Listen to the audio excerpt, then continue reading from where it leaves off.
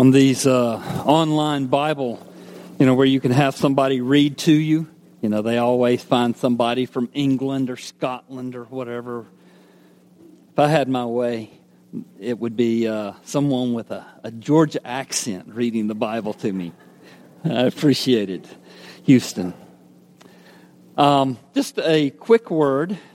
Last week, as I was preaching on Psalm 42, one thing I intended to note, that Saturday night before I was preaching, I was kind of marching around the house being dissatisfied with the sermon. It wasn't together as I wanted it to be, and I just was struggling. And then it dawned on me that Dr. Martin Lloyd-Jones had preached on Psalm 42, and that my wife had ordered on Kindle his book Spiritual Depression, from which he preached, or where he talked about Psalm 42, and so I read where he talked about Psalm 42, and it so improved my sermon.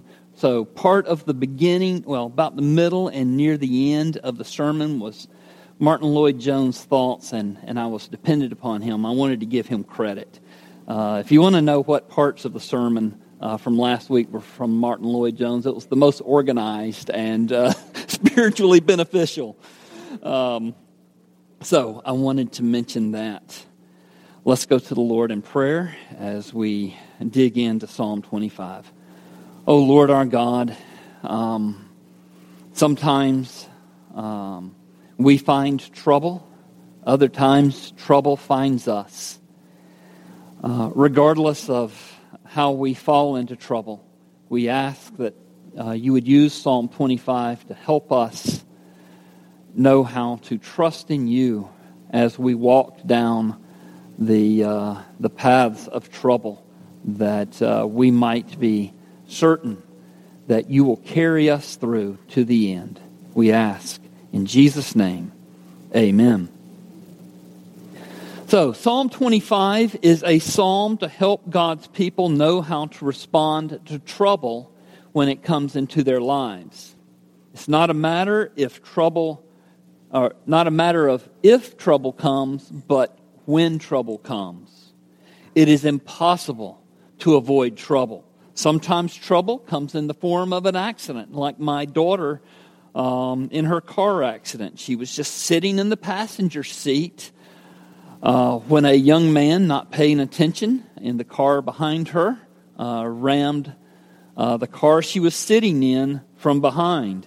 Sometimes trouble comes in the form of an affliction or an illness, like the affliction some in our congregation are going through presently. Sometimes trouble comes in the form of other people's evil, like the scams where someone steals our identity and makes purchases without our knowledge. Sometimes the source of our trouble is our own selves. We're the source of our own trouble. When we sin and the consequences of our sin catch up with us.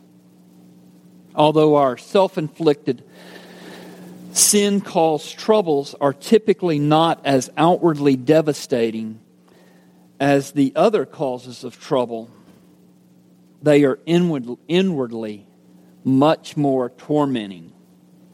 What makes self-inflicted sin-caused troubles so tormenting is not the regret that you brought trouble on yourself.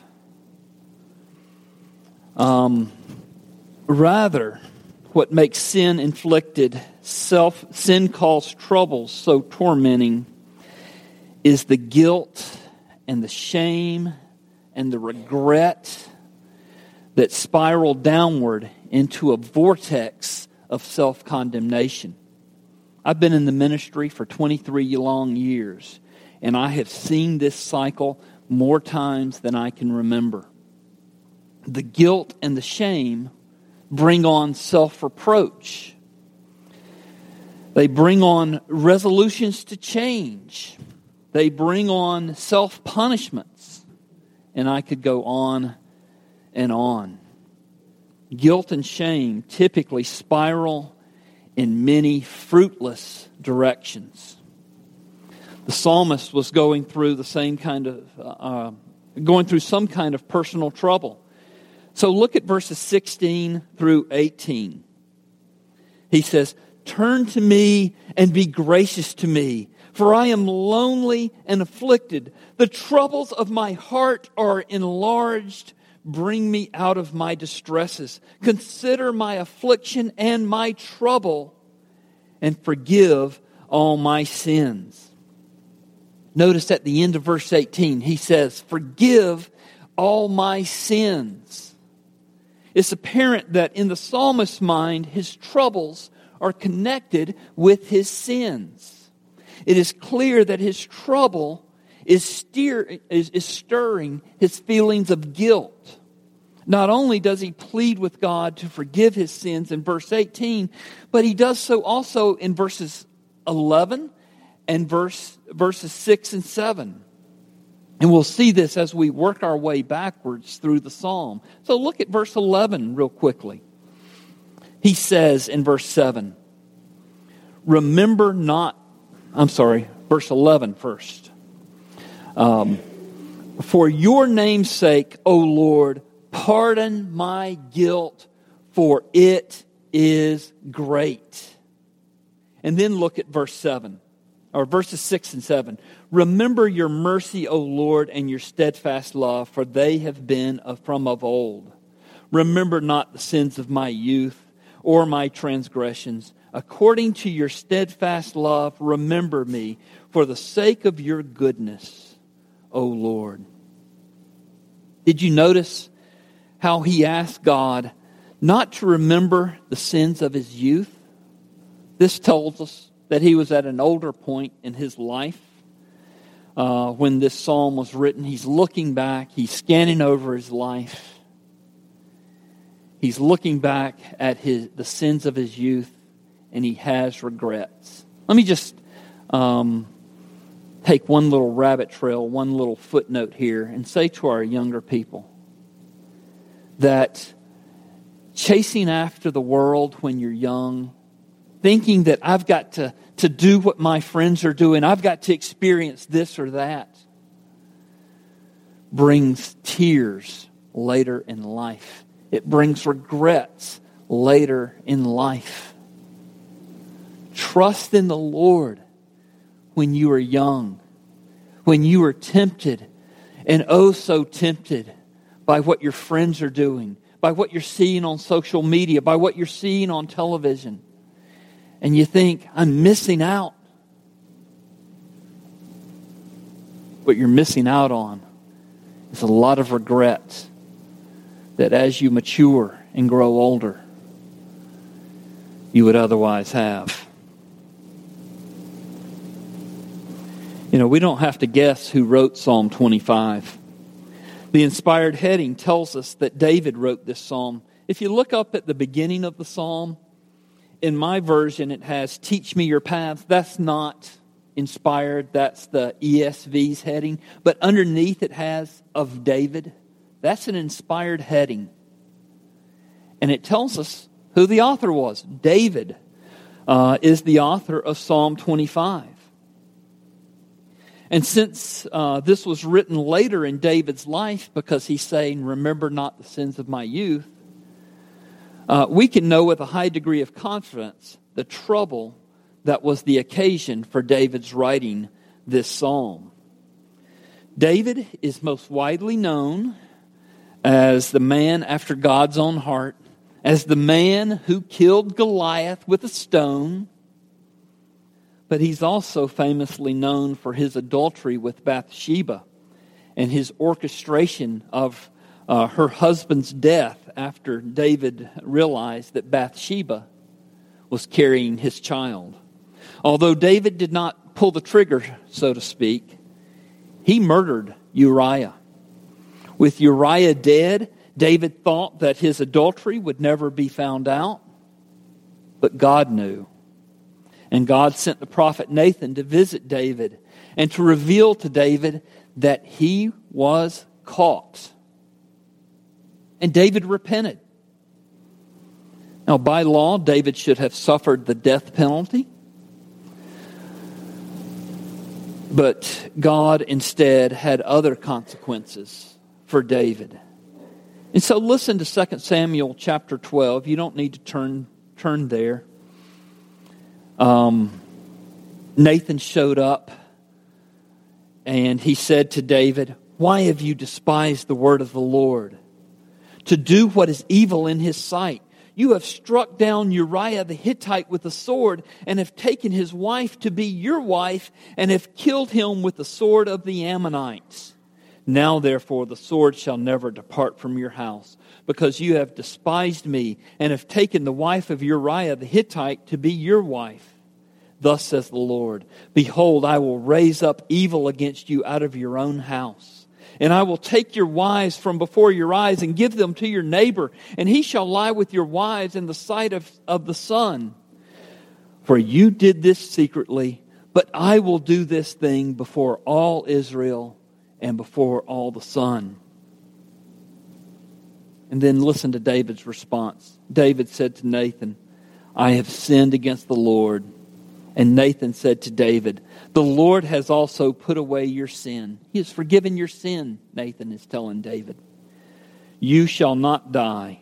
Nevertheless, because by this deed you have utterly scorned the Lord, the child who is born to you by Bathsheba shall die." The rest of 2 Samuel is painful to read, as all of Nathan's prophecies came to pass in David's life. Had I been David,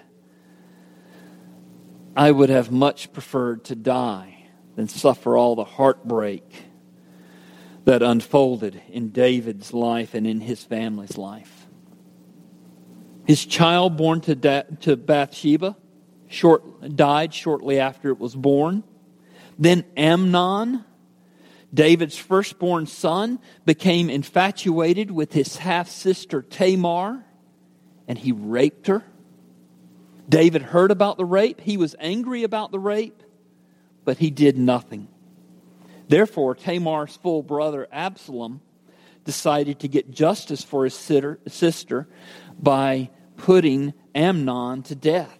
He plotted for 2 whole years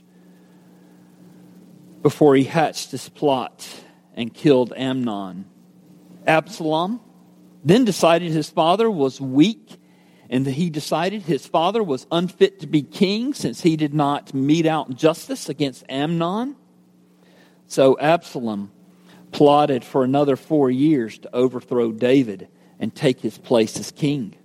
And had God not intervened, Absalom and his plan was so intricate and so successful that Absalom would have indeed removed David from being king and would have killed him had it not been for God intervening and giving Absalom bad advice through his counselor. He would have been successful. While David was fleeing Jerusalem to keep from being killed by his own son, citizens of Jerusalem hurled insults at him. There was one man in particular hurled insults at him and threw rocks at him while David was leaving Jerusalem. David's humiliation was deep. But because God was protecting David from Absalom, the attempt to overthrow David failed, and Absalom's forces were routed in battle. Absalom was consequently killed in battle, and David's heart was broken. It seems certain that David wrote Psalm 25 in the aftermath of these tragic and heartbreaking circumstances. As David reflected on the trouble that was continuing to break over his life as one wave after another, he became so overwhelmed with his own high-handed sin that was the cause of the death of at least 3 of his children and the rape of his daughter and the near overthrow of his kingdom, that he was tempted to be overwhelmed with the loss of hope. He was tempted to become overwhelmed with despair. I'm certain that some of you can relate to David. I'm certain that many of you can relate to David. I would imagine there are among us in this congregation many who wear garments of guilt and shame and remorse and regret. The guilt and shame of your past sins, and you wear them like well-worn undergarments that you rarely take off, that nobody else is able to see. Nobody else knows about these things. If you find yourself in this position, if you find yourself being able to relate to David, I have some good news for you this morning. In fact, it's great news. Because David struggled in how to deal with his past. He learned a few very important lessons that he is passing on to us in Psalm 25. I want us to focus on verse 11 and verses 6 and 7. So I want to look at verse 11. I've already read it, but it bears reading again. He says, "For your name's sake, O Lord, pardon my guilt, for it is great." David pleads the greatness of his sin, not the smallness of it. He says, God, pardon me because my sin is great. He doesn't say, pardon me, God, because my sin is small. He is saying, my sin is so great that I greatly need God's pardon. The case David is making to God is like the mercy calls that we tend to get in the office on Friday afternoons near the end of the month. You know, and we'll get a call and the person on the other end of the phone is saying something like this: I was passing my way through town on the way to take care of my ailing grandfather, and the car broke down. All my money was used to fix the car. Now I don't have any money for gas. My children can't eat, and we don't have any room or any money for a hotel. And some of these calls are legitimate. Other calls are not legitimate. But every call presents a desperate need. And so the implied argument is, you must help because my need is so great. And that's David's argument before God in verse 11. My sin is so great, he's saying, I require your pardon. It's a pretty effective argument, actually. God's not moved to mercy by anything in us. If you think about it, we are all unworthy of his mercy. In reality, none of us have anything to offer to God but the miserableness of our sin. God does not pity sinners because they are worthy. He pities sinners because they need his pity. The whole reason that God sent Jesus Christ into our world to be our Savior is to bring glory to himself by displaying his free grace to sinners like you and like me.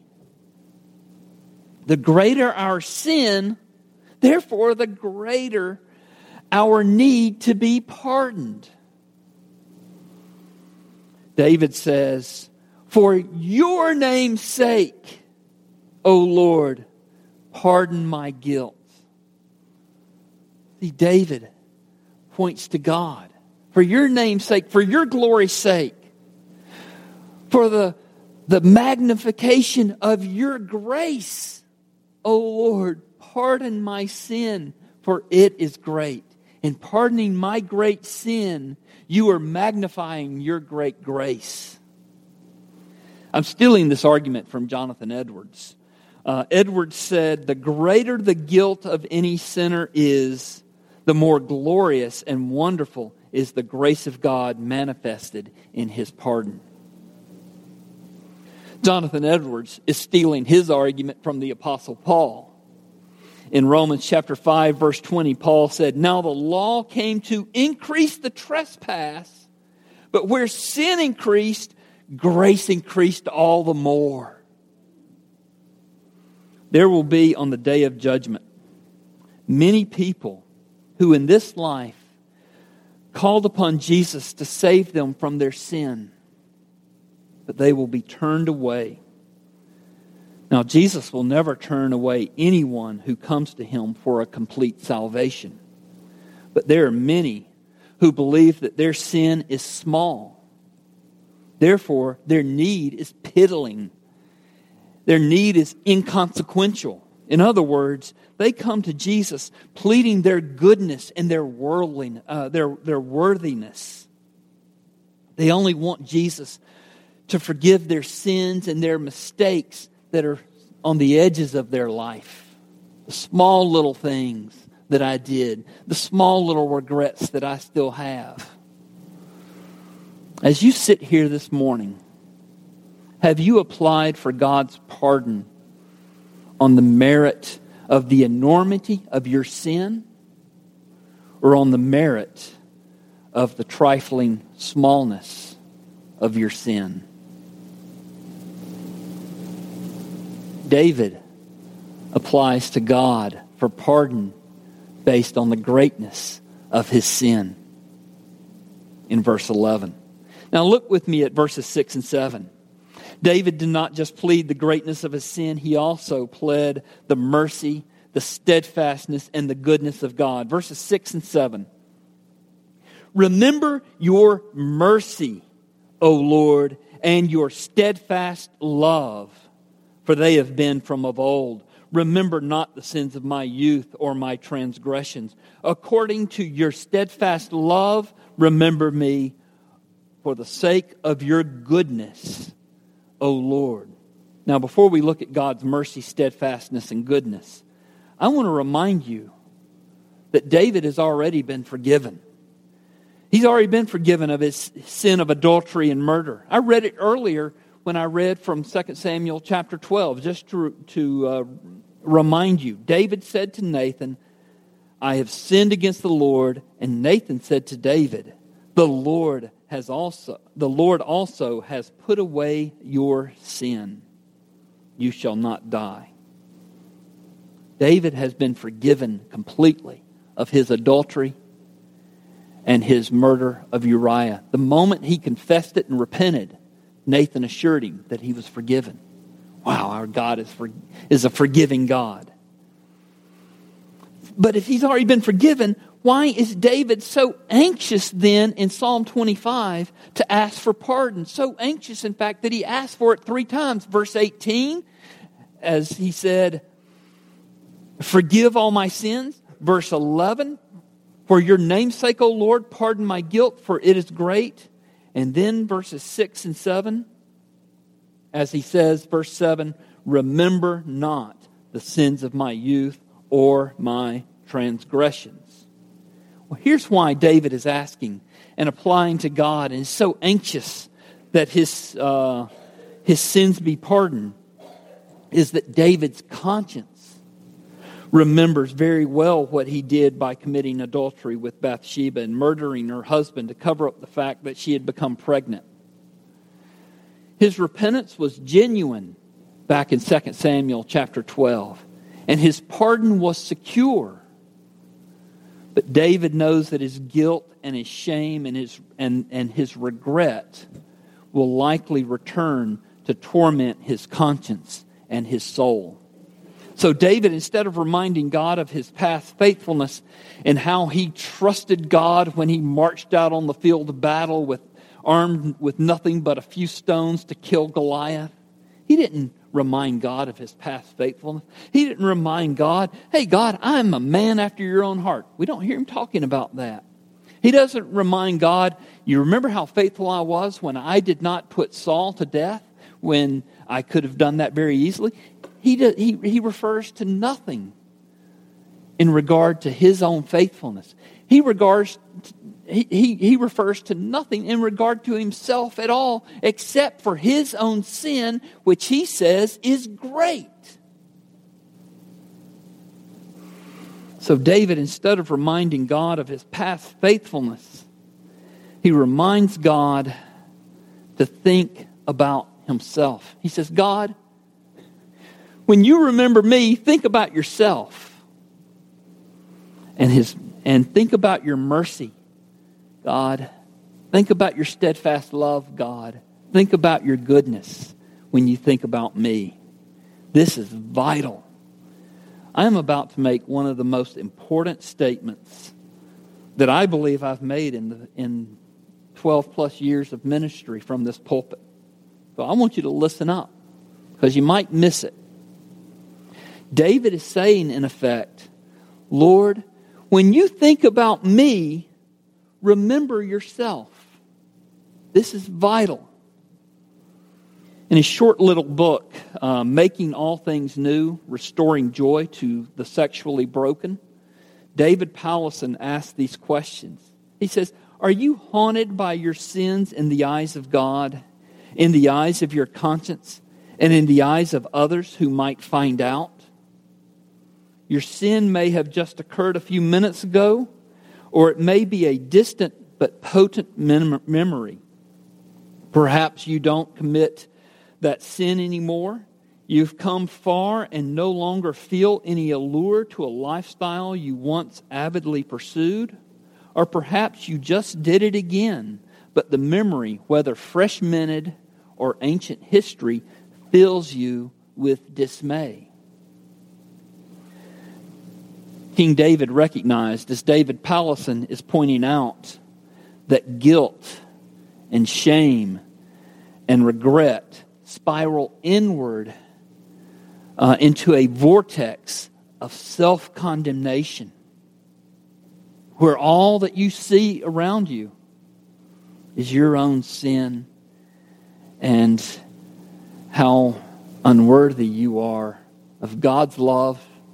And it might even spiral down into thinking you are unworthy of anybody's love. And it keeps going down. God, I'm beyond forgiving. I'm beyond you ever forgiving me or loving me.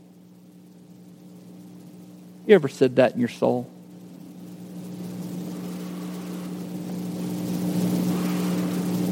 But Christ-centered repentance, and that's what we see here in David. Christ-centered repentance and faith turns us outward from ourselves to Him whose opinion of us matters most. What God chooses to remember about you is what is most important. Again, to quote David Powlison, your self-evaluation depends on the evaluation God makes and the stance He takes. If the Lord is merciful, then mercy gets the final say. The soap opera of David's sin and the many tragic consequences that followed, as shameful as it was, as heinous and bad as it was, it all played out before the whole nation of Israel. They had the nation had a front row seat to see David's sin, to see his family unraveling, to see the many consequences that followed his sin. But David was wise enough to know how faith in God's mercy decenters us off ourselves. And that's the real danger. When we sin, we turn inward, we see our sin. And David has learned that God's mercy is able to decenter us from ourselves, decenter us from our self-concern, and to recenter us onto God's precious promises and His merciful character. There's so much of this psalm that I've not dealt with. Frankly, as a seasoned pastor and as a sinner myself, I know that many would not be able to apply the rest of this psalm to themselves unless and until they were able to learn how to decenter their troubles, decenter their guilt, decenter their shame and their regret off themselves, and to first recenter themselves onto God's gracious promises and merciful character. So I've dealt with that. But in conclusion, I want to spend about 3 or 4 minutes teaching how to use Psalm 25 in its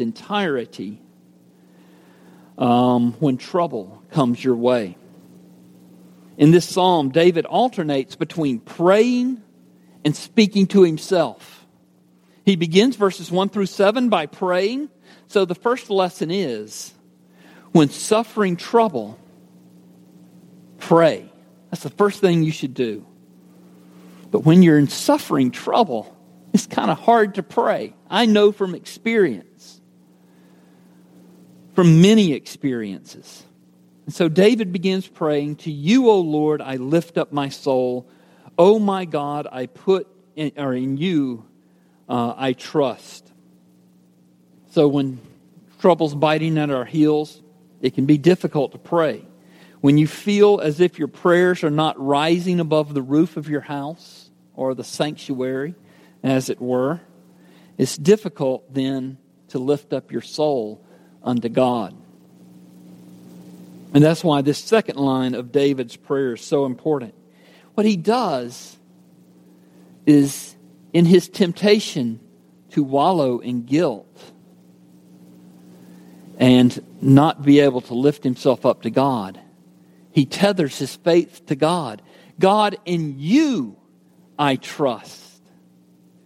And it's like an elastic anchor, if you will. He's tossing his faith into God. God loves him, and he knows that God is going to pull him forward. So to you I lift up my soul. It's only by faith. Faith in God's goodness, faith in God's promises, faith in his mercy, that he knows that he will lift up his soul unto God, because it is God lifting up his soul unto himself. When we cast our faith into God, it is then when he lifts us up. And the good news is, we don't know what we are to pray when we are praying in times of trouble. Oftentimes, we don't know why God's sending trouble our way. So should we pray, God, help me to persevere. Help me to be delivered from it. What should I learn? We don't know what to pray oftentimes. So we begin our prayer saying, God, help me to pray. Lift up my soul where I can decenter myself and recenter on you. And that, I think, is essentially what he's doing in verses 1 through 7. Calling upon the Lord. In verses 8 through 10, David stops praying and he started meditating. See, he was, I think, struggling to keep himself recentered on God. So he stopped praying and he started thinking about God's faithfulness to his people. Verses 8 through 10. Good and upright is the Lord. Therefore he instructs sinners in the way. He leads the humble in what is right and teaches the humble in his way. All the paths of the Lord are steadfast love and faithfulness for those who keep his covenant and his testimonies. So he's reminding himself of God's faithfulness. Then verse 11, he commits to praying again. He's still concerned about how his conscience was going to deal with his guilt, his shame, his regret. So he says, as I've already quoted several times, "For your name's sake, O Lord, pardon my guilt, for it is great." And then he stops praying and he starts speaking to himself. And as I said last week, it is so important sometimes to speak truth to our soul. Because if we start listening to ourselves, it's going to remind us of our troubles. It's going to remind us of how difficult yesterday was, how much pain we're going through today, and we start worrying about tomorrow. So instead of letting us speak to ourselves, we speak to ourselves God's promises in his word. And I think that was something I learned from Lloyd Jones. And then in verses 12 through 15, he starts speaking to himself about the importance of fearing the Lord and keeping God first. And then he finished the psalm with verses 16 through 22. I'm just going to read verse 22 because verse 22 is a prayer that David prayed for you when you were experiencing trouble. He says, "Redeem Israel, O God, out of all his troubles."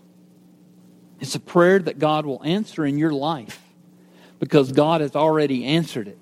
by sending His Son, Jesus Christ, to redeem Israel from all her sins. Jesus purchased us for God on the cross. His blood was shed for us. So then, the question is, how will God not also graciously see us through our troubles? He will be there with us. He will carry us. He will hold our hand as we walk through these troubles. He will redeem Israel from all her troubles. To conclude, I've got two quotes, one from Paul Tripp and one from John Piper.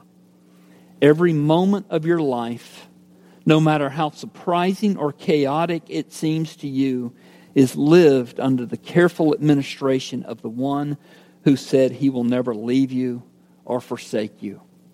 And then John Piper, God's putting us in the fire is not proof that prayer doesn't work and God isn't listening. Rather, God allows the flames to deepen our trust, renew our dependence, and strengthen our love. So don't ever turn away from Him as we pray together. Our Father and our God, this psalm was a mouthful, but it is so important. And I ask that you would help us, like David, to trust you when we are going through the troubles. God, our congregation is going through troubles as we think of two of our sisters who are going through troubles in their health. God, we lift them up to you, and we ask that you help them to continually remember your mercy, your steadfast love, and your goodness. God, help us to remember your mercy, your steadfast love, and your goodness. They truly are of old. God, we ask that you help us as we walk through the various troubles that will come our way. Help us to keep our trust anchored in our Lord Jesus Christ, who indeed will redeem Israel from all her troubles, because He has already done so by His death on the cross and His glorious resurrection and His continual intercession for the saints. We pray in His name. Amen.